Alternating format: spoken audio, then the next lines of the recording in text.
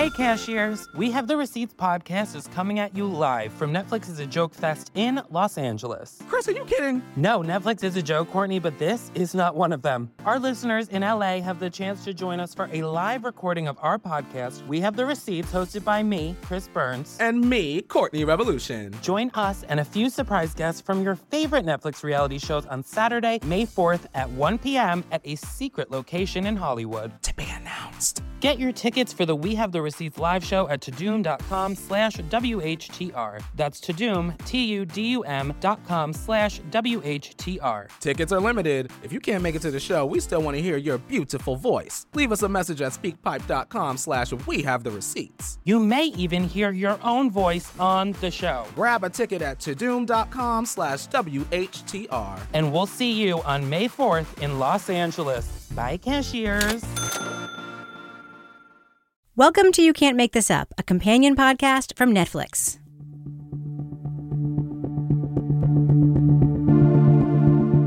I'm Rebecca Lavoie, and I'll be hosting this week's episode.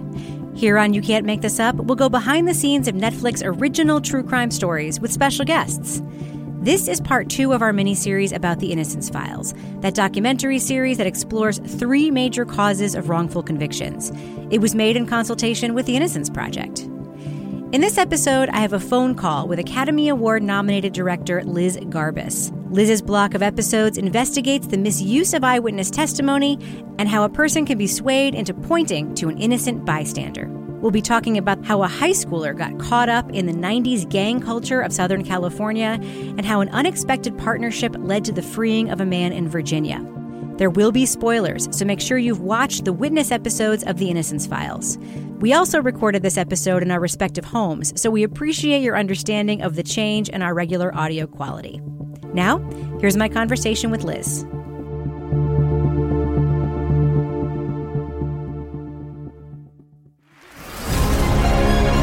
I went to prison at the age of 18, and I didn't see the streets until the age of 46. When I got out of jail, I took my shoes off and just walked around the yard. 12 years, I haven't touched no grass.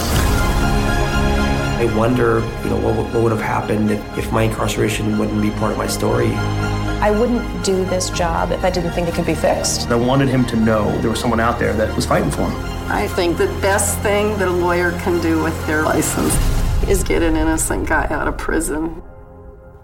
Liz Garbus, filmmaker and director behind some of these episodes of The Innocence Files. Thank you so much for talking to me. I'm so happy to be here. What was it that attracted you to this project and also to the cases that are covered in your episodes in The Innocence Files? I've been exploring issues in the criminal justice system for my entire career.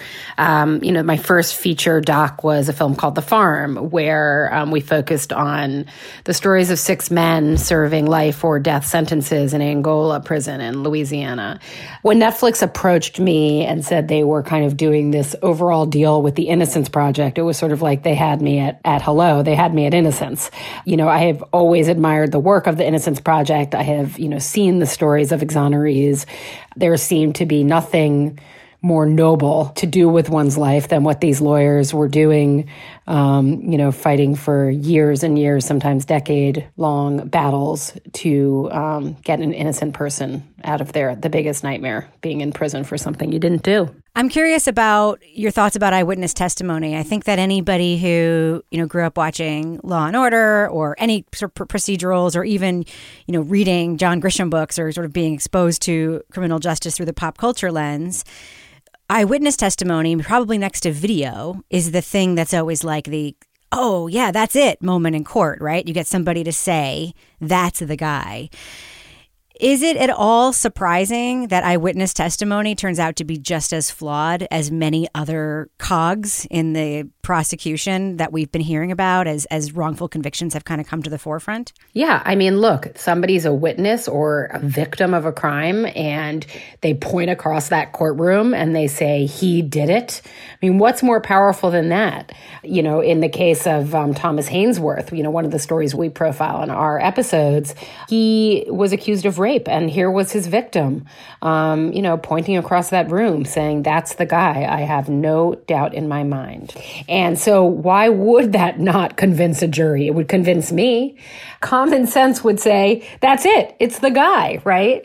And, you really have to unpack how these things go wrong for people to understand why this is one of the most common factors in sending innocent people to prison. You have two very different cases of eyewitness testimony here. As you mentioned, you have Janet, who was herself the victim. And you also have Frankie Carrillo, who was fingered by another guy named Scotty Turner, who the police led on a journey of witness identification. I'd love you just to talk about that, just the idea of how police departments, in this case, this particular cop, led Scotty on that journey and how that ends up being credible somehow in a case in court. Well, and the Frankie Carrillo episodes were directed by a great director, Jed Rothstein, and I think let's step back for a second, right? What cops want, what the criminal justice system is geared towards is gaining a conviction. And it's adversarial. Prosecutors want to win. That is how the entire system is set up. It is set up towards closing cases and getting the guy. So when there is ambiguity or when somebody's not sure if it's somebody, how is it that police can kind of nudge them there? And, we have seen over and over again that, when police show somebody 6 photos and they say, okay, do you see the suspect on this piece of paper? They say no. If they say to you, well, you know what? That your suspect, the guy who did it, is in one of these 6 photos, they will choose somebody. That type of suggestion, that one moment in time, which I'll call the original sin, then sets off a chain of events, which is nearly impossible to reverse. In the case of Frankie Carrillo, Scotty Turner really couldn't see the perpetrator, but was pressured by these cops who were part of their own gang, the Linwood Vikings. And, there were kids who they were policing, and they had photo arrays of all of these kids. Frankie someone had just taken a picture of him when he was hanging out somewhere, and they threw his picture into a photo array. And Scotty had heard some chatter in town about who might have done it, and he went in and picked him out. And then 5 other witnesses, so-called witnesses after him, went and corroborated his story. Later, it's very clear that Scotty really couldn't see who the perpetrator was, who the gunman was, and that there was pressure exerted to make those IDs. And to go back to the larger point, the drive towards conviction, despite facts which may point in different directions. In the case of Frankie Carrillo, while Frankie was on trial, there was another defendant sitting out in the hallway of the courtroom who wanted to come and say, you know what, this was on me, who was going to confess. But the prosecutors wouldn't even accept that evidence. So determined were they to close this case with the guy that they got, and they thought they could gain the conviction. They didn't want it derailed. And that's a ruined life, right? There was a murder victim, Donald Sarpy, and then there was another victim, Frankie Carrillo. It was really interesting to me to see how this case kind of unraveled. I mean, there's a bigger picture look here at the crime situation in Los Angeles at the time. And there's also a thread here of a gang within the police department that's operating with its own set of, rules and its own biases. There was the most oppressive and criminal law enforcement gang that I think we've ever known in Los Angeles County, called the Vikings. A federal judge, in a published opinion, called the Vikings a gang within the Los Angeles County Sheriff's Department, a neo-Nazi gang, in his opinion. And it just made me wonder, because I think this all the time when I hear about, read about, watch films with, potential wrongful convictions, and a lot of times the cops are kind of at the center of it. Are these guys waking up in the morning thinking, how can I screw people? Or are they wake up in the morning working in a system where they are incentivized to behave this way? I mean, is it one or the other? Is it some of both in this case? What do you think? I think they're incentivized to gain convictions and close cases with some speed. And what that means is ignoring oftentimes incompatible sets of details, which might point to a different perpetrator. I think it would be a stretch to say they wake up in the morning and think, oh, we feel like ruining Frankie Carrillo's life. I think, no, it's more, we need to close this case. And yes, you're right. The Linwood Vikings were a known group of cops who, some might say, terrorized local kids.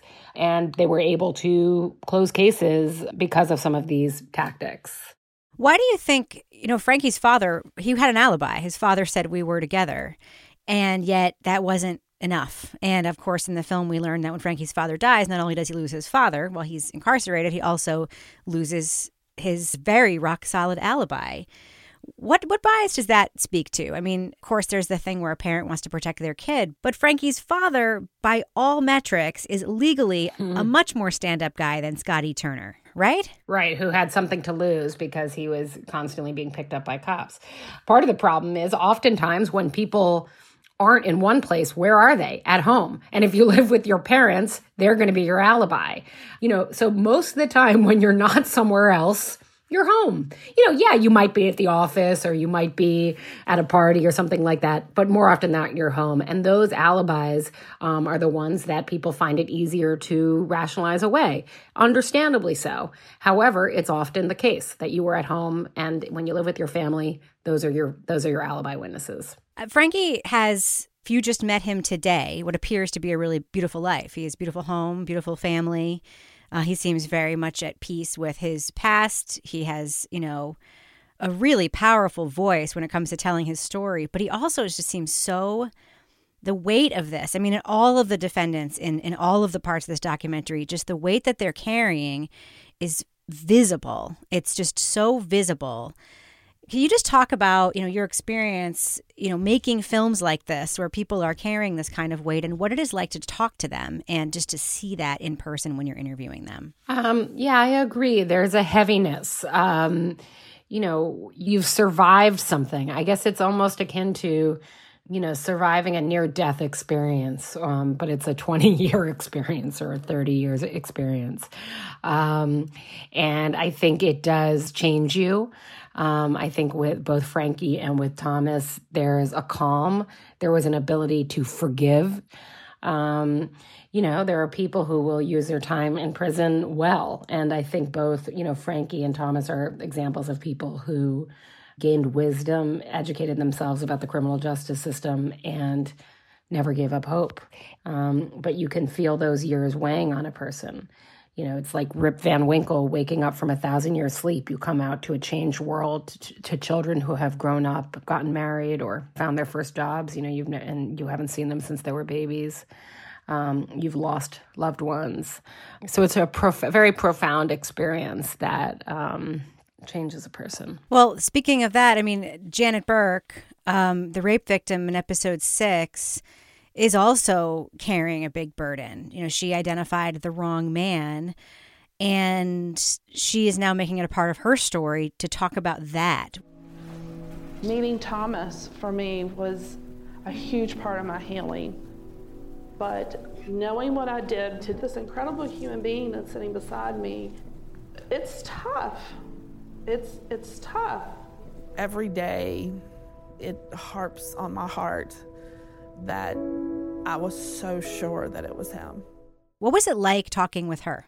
Janet Burke is incredible. She was raped at Night Point when she was 20 years old. It was a terrible assault, and then she was manipulated by a system that was motivated to, again, close a case rather than do the hard work of investigation. Then Janet was re-victimized all over again.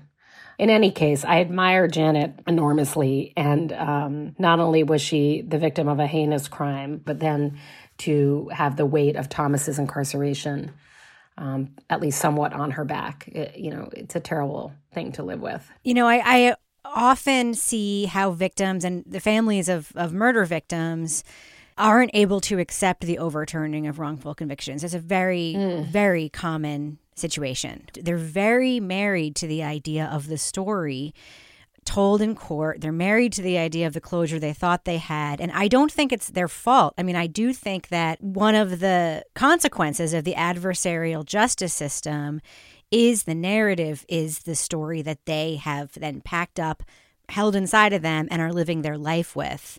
It makes sense that some victims aren't able to accept, even with hard evidence, that the story is different than the one the prosecutor, I don't want to say sold them, but made them a part of. They actually become a part of that conviction story. Yeah, and I think it's quite layered because it is that original memory, that memory that is created when, for instance, for Janet, right? She was shown a composite sketch. Then she was shown a photo lineup, and she was told by the police that, that the guy was in there. Going from A to B, okay, there was a composite sketch, then there was a lineup presented with some prejudice and guidance saying that the guy was in there. Then there's a memory, that face. She says today, I was 100% sure Thomas's face was that face. What's really extraordinary in this case is, again, common sense might say, wow, okay, DNA has shown that Thomas Haynesworth is not the perpetrator. Leon Davis, he was, in prison for a very similar string of crimes. Okay, a mistake was made. They fingered the wrong guy. Janet was able to hear that, process that information, and do something with it, become a victim's advocate, engage in efforts of reconciliation with Thomas. But many of the other victims were not. We tried to interview other victims, and what it shows is just how powerful and devastating the misidentification process is on the victims. It's another trauma for them. Only Janet was comfortable speaking publicly about it. And I think that just goes to show how deeply troubling it is. And I think that there's also the layer of guilt. Because even if you might want to explore a potential other perpetrator, then you have to confront the guilt that you have been involved in this miscarriage of justice through no malice of your own. That's a lot to ask of a human being who was, brought into this place by a trauma in the first place. So yes, and certainly a lot to expect victims or witnesses or family members to process all of this new information. And again, it sort of shows how remarkable Janet really is. One of the most interesting aspects of this episode, and I just think it's captured so beautifully, is the problem with cross-racial identification. And there is this incredible montage of people looking at these two sketches and then two photos. There is a resemblance between the two men. The complexion is different. The most notable to me is the nose. The hairlines aren't dissimilar. The noses aren't dissimilar. They appear to have pretty much the same shade of skin. The noses do not look the same. The eyes don't look the same. The hairline is not the same. Can you just talk about that, just that larger issue of the problems of cross-racial identification? Yeah, sure. It's been proven over and over and over, and you could try these studies at home with your friends, that, you are much able to discern subtle differences in folks who are the same race as you. So Black folks are more likely to identify correctly someone of their own race, and to be able to notice the small distinctions of facial differences. White folks are much more likely to mistake one African-American person for another. And the same goes the other way, where Black folks might be more liable to confuse two white folks or Asian American folks. So outside of your own tribe, so to speak, your brain is less attuned to differences. Now, I think it's partially because we still live in a somewhat segregated society. People tend to be exposed to more people more frequently of their own race. And it is something that needs to be factored in when talking about eyewitness identification. One of the other things that was really surprising in the Haynesworth story is the unlikely teaming up in some ways of Michael Herring and Ken Cuccinelli. Yeah, Ken Cuccinelli is not the person you would think would be running to the rescue of an African-American inmate in the state of Virginia. Ken Cuccinelli is a proud Tea Party member. He is now the acting Deputy Secretary of Homeland Security in the Trump administration. He was the Attorney General of Virginia and, a very conservative right-wing Republican. However, sometimes politics makes strange bedfellows. Oftentimes very conservative Republicans, they are suspicious of state power. Because criminal justice is one of the places where a lot of extreme conservatives feel like there's stuff to be done, which is surprising to a lot of people. Governor Mark Warner ordered the state's attorney general to conduct a big review of thousands of cases from 1973 to 1988, once there was sort of, more evolved DNA testing, because there had been a pattern of wrongfully convicted men. And Governor Mark Warner said, you know what, if there's a few of them out there, there's probably more. So he conducted this sweeping review. This is when Thomas Haynesworth was able to get the documentation showing that his DNA did not match the DNA of the perpetrator found in at least one of the rapes that he was in prison for. The state, Michael Herring, who is also an attorney in Georgia, reached out to Ken Cuccinelli, who, is quite a well-known political figure on the right and quite powerful in the state of Virginia. And he ended up getting on Team Haynesworth. And it is interesting how, kind of conservatives and progressives can sometimes unite on this question of the intrusion or lack of trust of state and state power. When Haynesworth was ultimately freed and ultimately exonerated, beyond just getting out of prison, he was also given a writ of actual innocence, which is a step beyond just getting yourself out of prison. Haynesworth ends up getting a job in Cuccinelli's office. It's a sort of an unbelievable set of bedfellows who came together on this case. It does seem like a lot of court convictions does come down to they come down to storytelling. They come down to sort of who can present the best story. I'm curious to know, as a storyteller, what you think of, the power of the ability to just craft a story in court and have that determine the outcome of somebody's life in a way that is not undoable, even if it's eventually reversed a couple decades later. I think prosecutors and defense attorneys like to weave cohesive narratives to tell a satisfying story to the jury, to create a sense of what a motive could be, to create, to go beyond reasonable doubt and push towards certainty so juries can feel secure in their decisions. That is a form of storytelling. And I think it's an interesting lesson for those of us who are also storytellers in different ways, myself included, to think about how we actually participate in that. And I do start to wonder whether it's our responsibility as storytellers who have platforms to embrace more of the gray areas as the kind of paradigm for stories. The film I made that was on Netflix, Lost Girls, is a film about an unsolved case where there are, anywhere from 10 to 16 murdered young women where we don't have a killer. We don't know who did it. I wanted to explore how could it be that such a prolific killer who had robbed this world of so many young lives has gotten away with it, and be in that gray area, be in those questions. So I think it's a larger cultural impulse to have tidy stories. We're living through coronavirus now. We all are desperate to know, how will this end? Where is that light at the end of the tunnel? And we have to exist in the gray area right now of not knowing. It's very hard.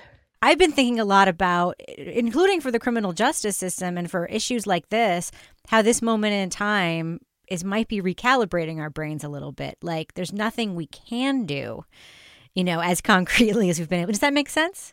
Totally. And, what's interesting is I do think it is part of the way we're wired. And like you said, there's almost something, useful in the exercise of having to let go of that certainty. So in terms of eyewitness testimony, which was the underlying theme of the episodes of your part of this documentary, there are better practices that can make it more reliable, right? That's right.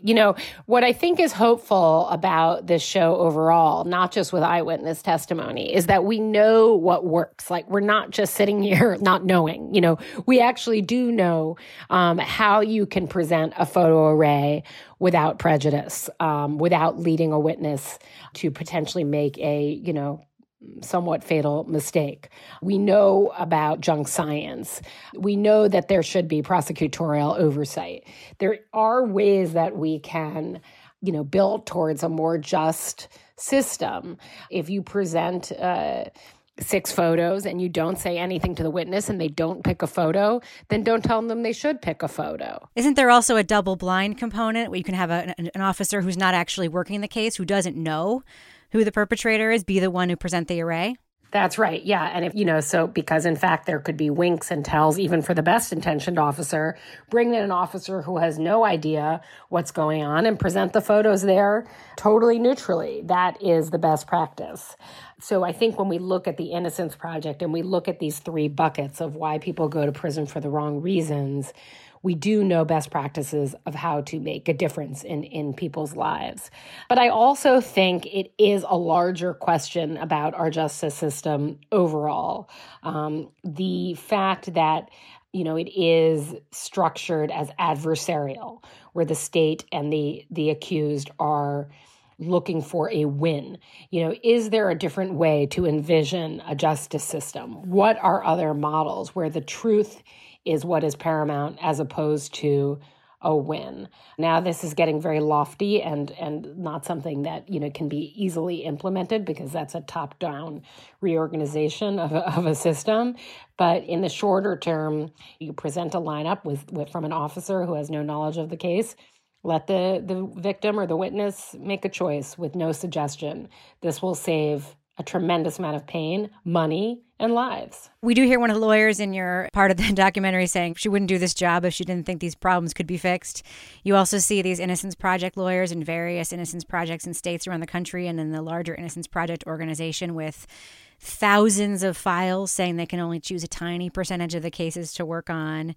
Does it feel, as somebody who's lived with so many of these stories in your work, like it's going to be swimming upstream forever? It's definitely swimming upstream. And I think one of the big things to recognize that I didn't recognize until I had spent time in prison and heard about so many people's cases is the original conviction. If something goes wrong in that conviction, in that case, the weight, it becomes a Sisyphean task to overturn. So you hear stories, they had a court-appointed lawyer and he fell asleep during the hearings. Oh, well, you should just appeal. Isn't that the guy was sleeping. You should be able to get a new trial. No, it's just not that simple. What happens in that first conviction, in those original moments, you lose the presumption of innocence. You are subject to a different standard on appeal. So no matter how many things go wrong in that original trial, and of course they're more likely to go wrong if you're poor because you have not perhaps been afforded the best lawyer that money can buy, you are damned. And that's when it can feel very Sisyphean. I mean, you see what happened with Thomas. We see what happened with Frankie. You looking at those trials, looking at those moments, we can see a slow motion train wreck of so many things going wrong. And I'm not saying everybody in prison is innocent, but I am saying everybody deserves a decent trial. And we do see over and over again how that original sin and that conviction, it's nearly impossible to get a fair hearing after that. Well, as Sisyphean as it might feel for you sometimes making these projects and telling these stories, I really hope you keep doing it.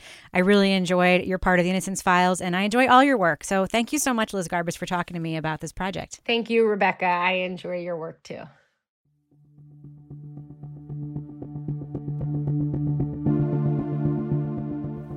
And that's it for this week's episode. Thank you to Liz Garbus.